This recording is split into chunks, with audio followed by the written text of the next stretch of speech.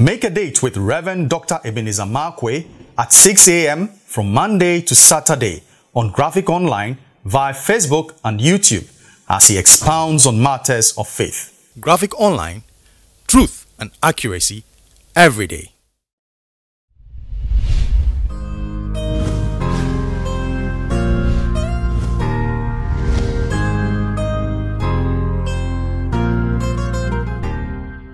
My name is Reverend Dr. Ebenezer Markwei of Living Streams International, and we meet behind the trade fair at the Life Cathedral, bringing to you matters of faith with Graphic Online. And these are time-tested principles that Graphic would want me to communicate to you from my storehouse of knowledge that God has given to me. I personally believe that our life with Christ is a principle-filled life.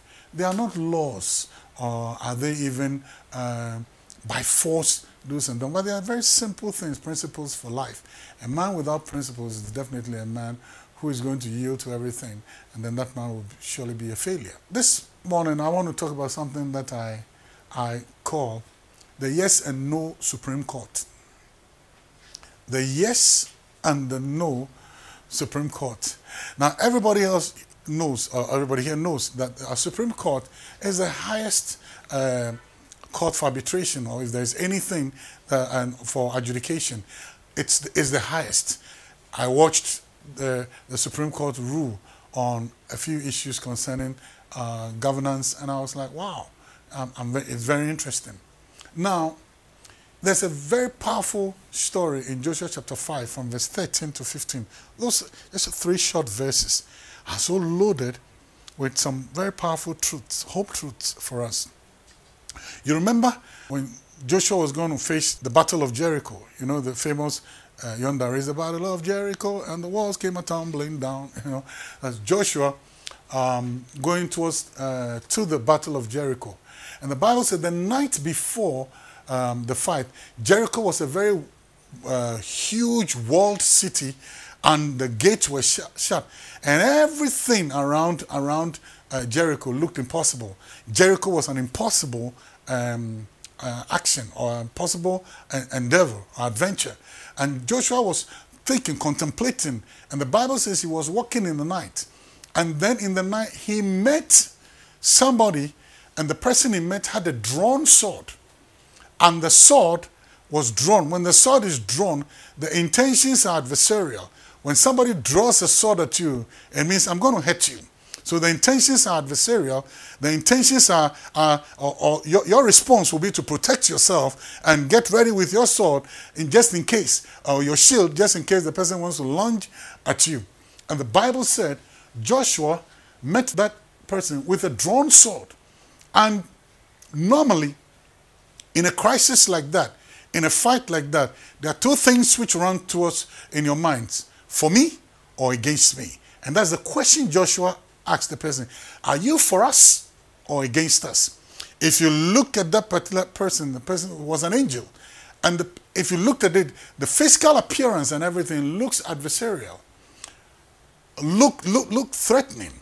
Look deadly. And you should be very worried if you're a warrior and you see another warrior with a sword and the sword is drawn. It is not a sign of peace. It's a sign of war. It's an intention to harm, and that's how it will be seen. But guess what? And then Joshua, troubled, he said, are you for me or against me?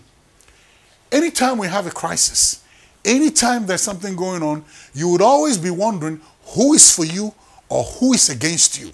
And it's very, very important, because you need to know who is against you and who is for you. And that's it. Every leader will be perplexed. Are you for me or against me? And Joshua asked that multi-million-dollar question. Are you for us or against us? Then came the answer. And that's where we pick up the yes and no of the Supreme Court. Look at the answer the angel gave. He said neither.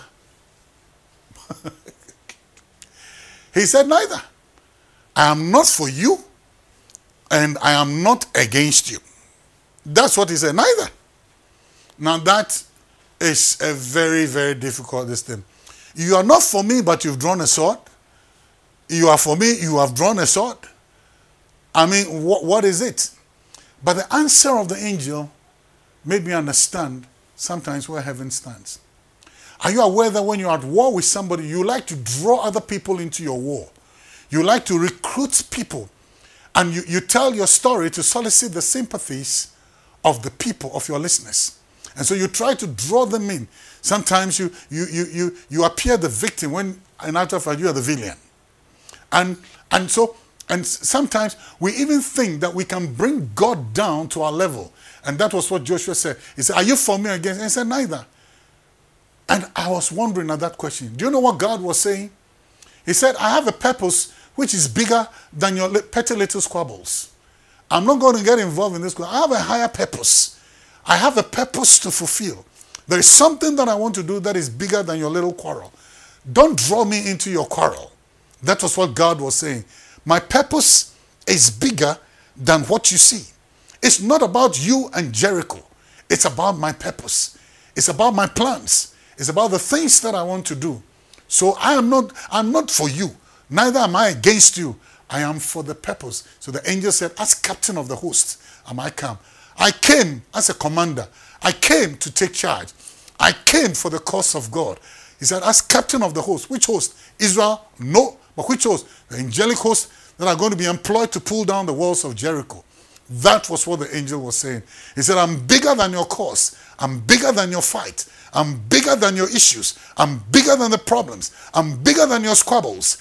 What I was trying to tell you, or what God was trying to say to Joshua was, listen, there is a cause which is bigger than your party of quarrel. And sometimes God wants us to rise up above me or you. And God wants us to rise up above it and say, it's all about him. Where is God? Where is God standing? And I choose to be on the side of God because that's the winning side. So guess what? He said no to Joshua, but it was a yes. And the reason why I'm saying yes was that you are going to win the war. You are going to win the fight. But don't you dare bring me into your human spectacles and try to limit me. There's something bigger that I have at hand. That's what God was saying. So guess what? Sometimes rise above what people are saying and listen to what God is saying. His purpose is bigger. And you'll be very surprised. You think you are more righteous. You think you are the right person, but you'll be very surprised. You'll be very, very, very surprised to find out that his plans are bigger than what you think. His plans are much more bigger. So we come to this place. Are you for me or against me? And God said, I have a cause which is bigger than your squabble. I'm bigger. This war, yes, I'm going to give you the victory. But don't you ever see it as you. See it as me, God. It is God and God alone. God bless you and see you the next time.